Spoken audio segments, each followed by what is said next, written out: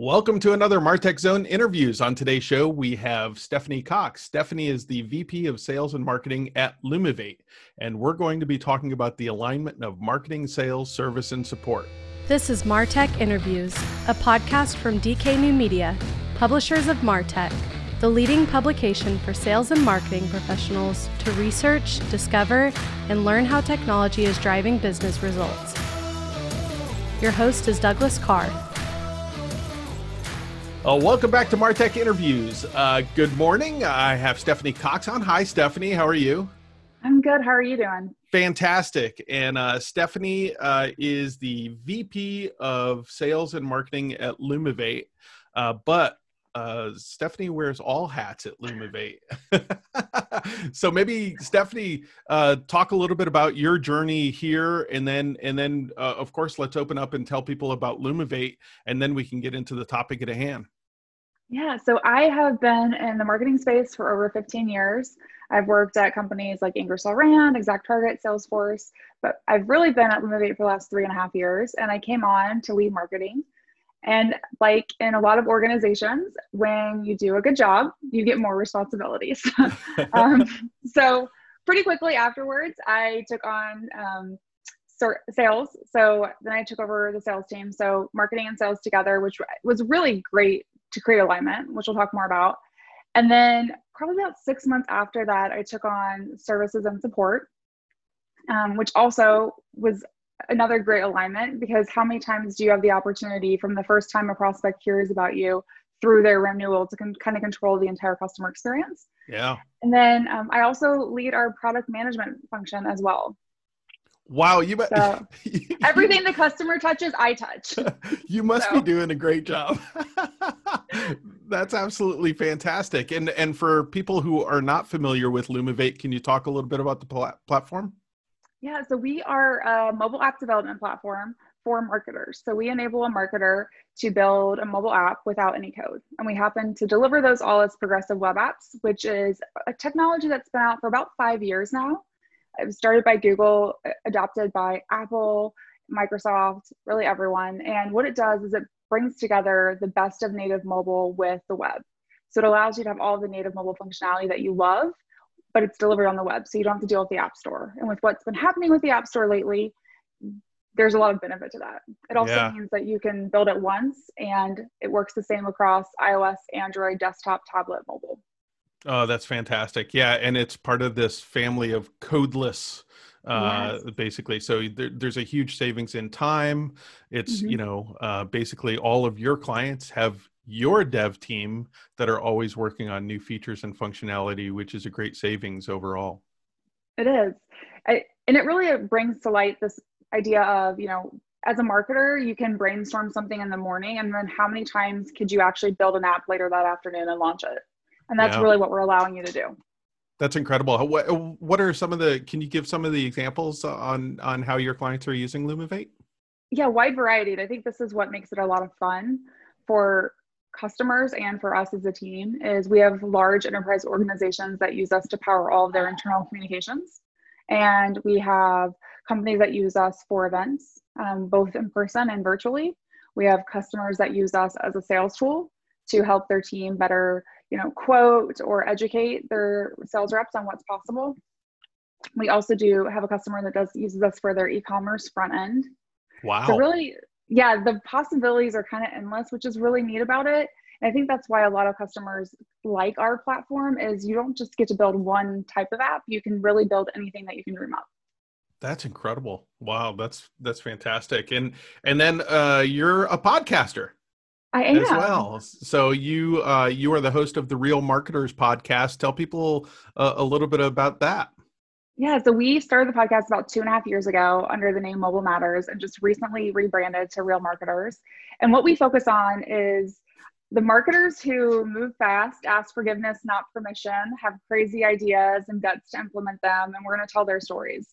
So one of the things that I found that was lacking a lot in both virtual events, in-person events, podcasting, and marketing was there's a lot of people talking about how wonderful everything is. And if you've ever done the job, that's not true. Everything is not wonderful. It's hard, especially in today's world. It's really hard to do marketing. It's really hard to do sales.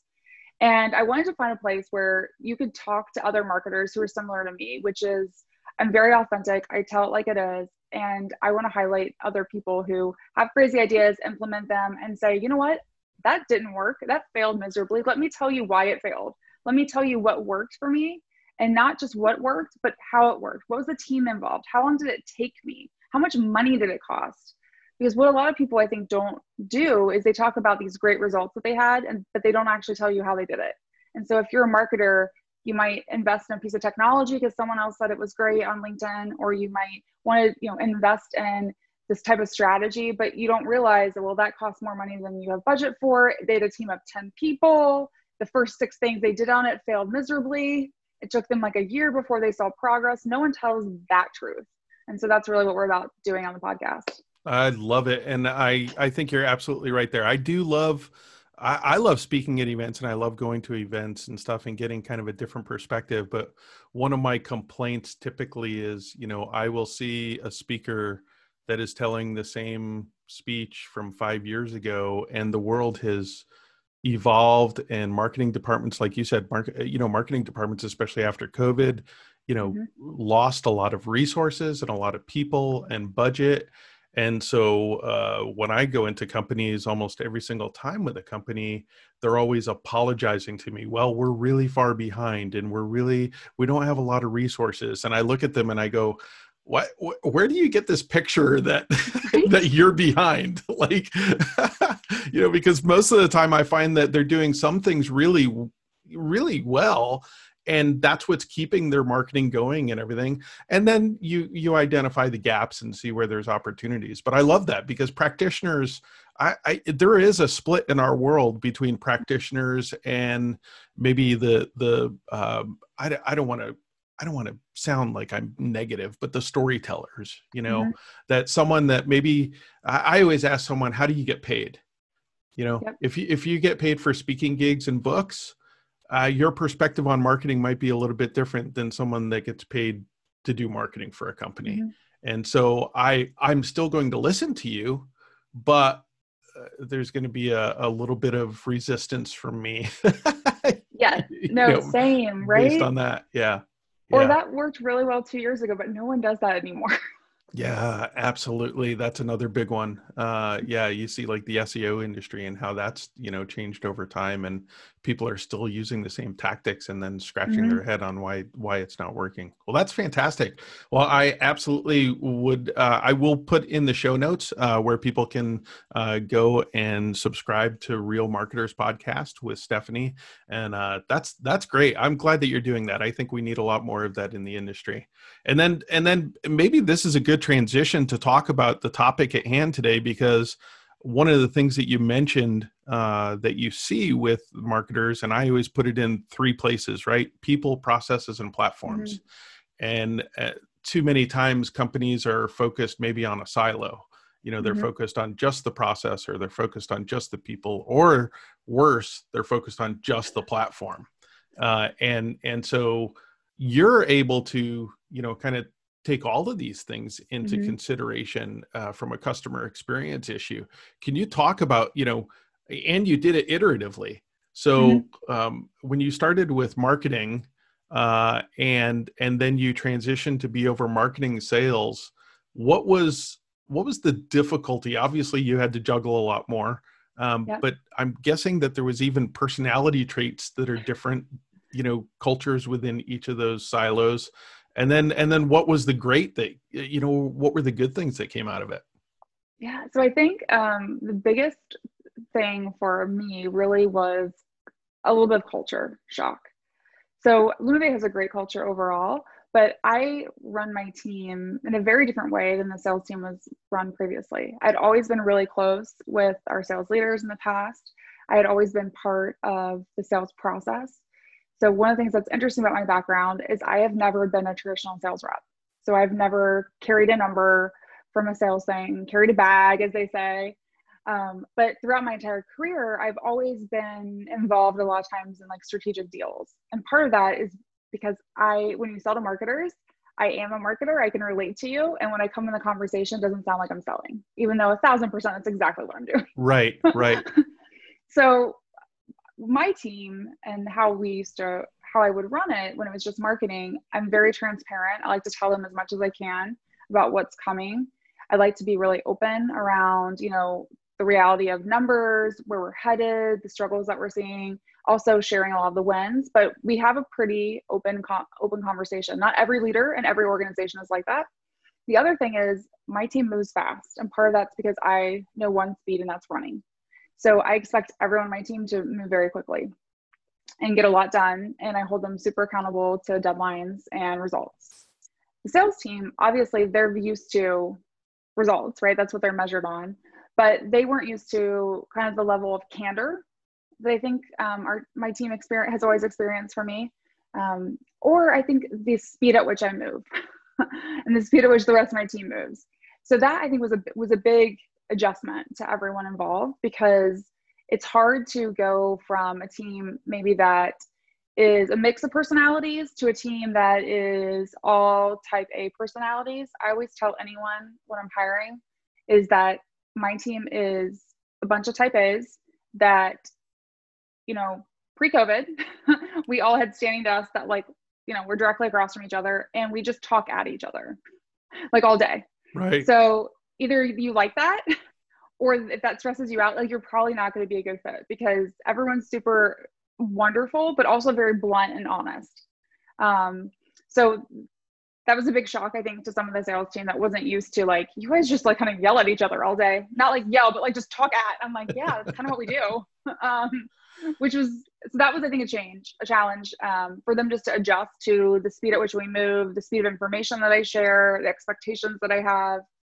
And then I think the other big one was, at this time I had been part of Lumavate for, a while and had been part of the sales process. And I saw a lot of opportunity to make changes to improve it.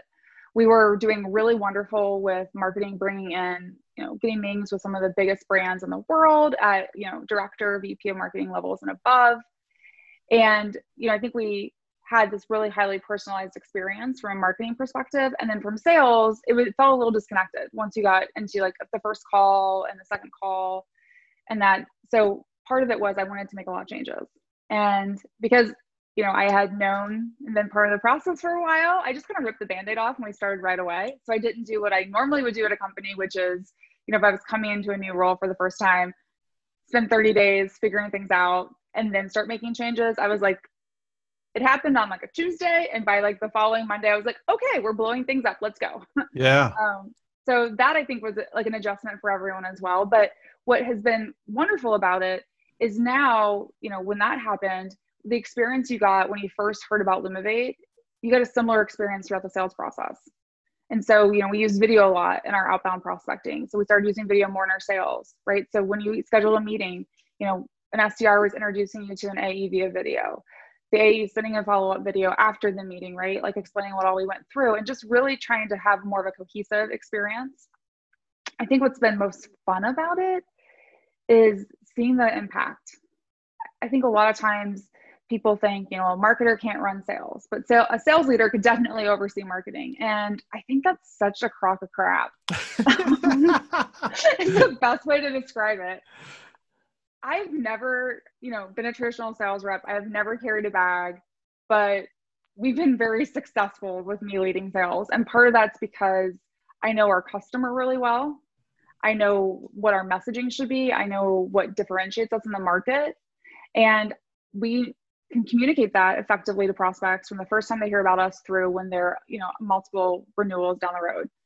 And so if you can do that and how to negotiate really well, because I think that's a key that a lot of people don't necessarily always have naturally, you can be a sales leader. There's no reason why sales has to always oversee marketing. If you're going to have a CRO type of role, marketers can lead sales and be very successful at it if they know their customer and they know the market really well.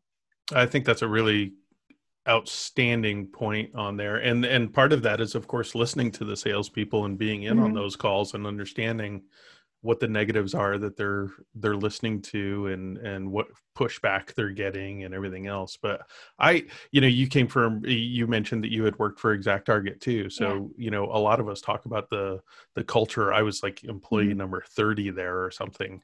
And I always used to tell people that, everybody cheered it as a sales driven organization.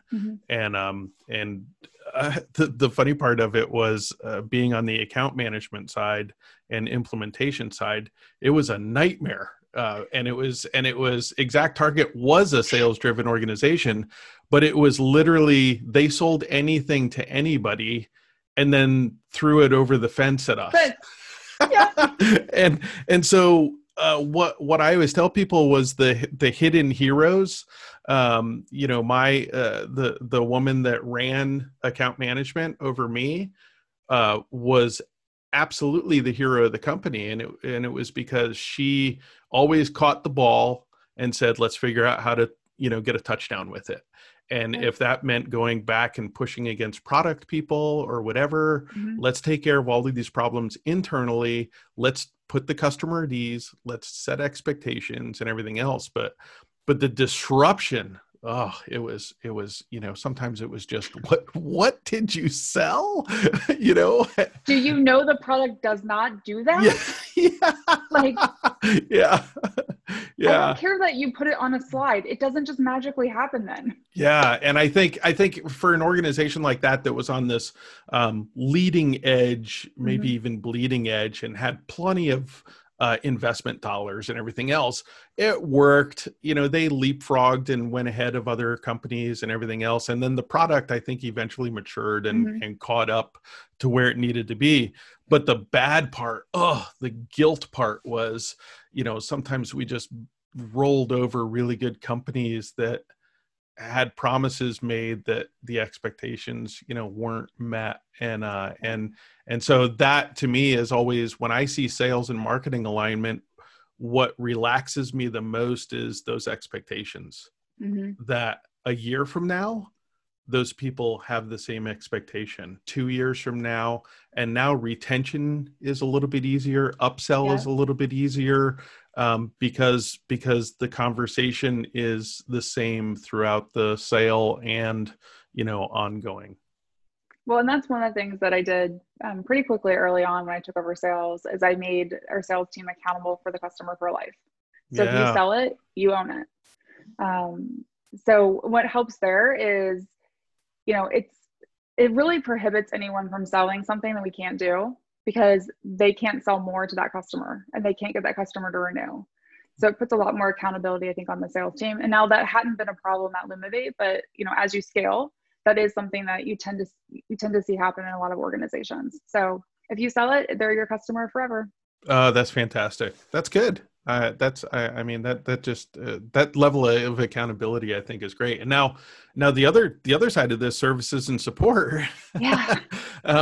It's still an extension of that, right? I think in the old days, I'm old, so I say that, but in the old days, you could build a brand, hide behind it. Nobody knew the people behind the brand. The salesperson was the person that gave you all the gems and all the pieces of advice and sold you. You didn't even know what competitors did or didn't do, because all you did was talk to the salesperson. But in a world of social media, in a world of connectedness that we're at now, service and support is playing a massive role in sales and marketing, right? It is. It is. And it's one of the things I think that for us, we've really tried to make as a differentiator.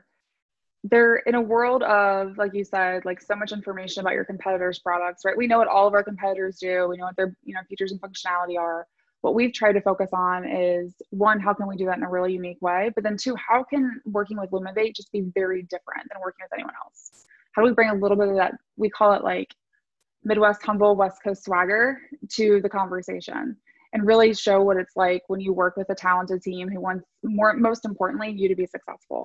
So that's been really our philosophy on it. But it does, when I added on services and support as one of my responsibilities, one of the things that worked really well is the alignment between sales and services, right? So sales no longer wanted to sell anything that we couldn't do, because they would have to deal with the customer. And then the service organization really started focusing on, okay, well, how do we start getting ahead of, where sales is going? How do we start, we did standard things like IKTs, but, how does our director of customer success, what cadence does she meet just individually with the reps or at, on a regular basis, just to check in, like, hey, what are some of the other deals in your pipeline? What do you think is coming? Obviously, all that information is shared at like our team meeting and Salesforce, but it's nice to have those other conversations just to stay in alignment around, hey, I've been talking to so-and-so about this. This is what we think might be happening. Or this customer is looking at a potential upsell opportunity, and here's what the services might be. So really staying like really closely aligned around what's happening, I think has really been a win for us.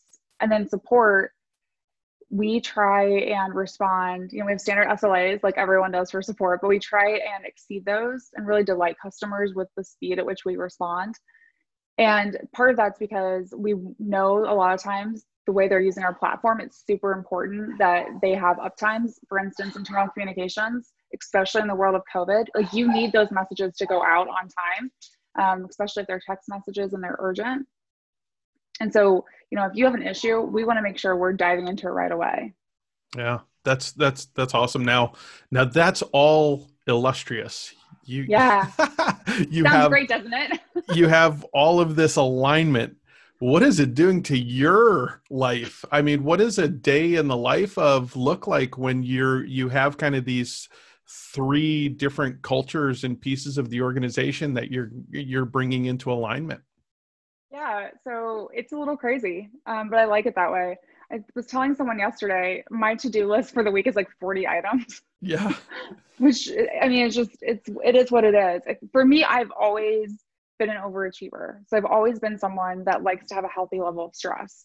I am probably the opposite of a lot of people. So some people, if they get a lot of things going on, they almost don't know where to start. I feel that way if I don't have like way too much going on. So if I just had like a couple of things to do, I like wouldn't know what to do.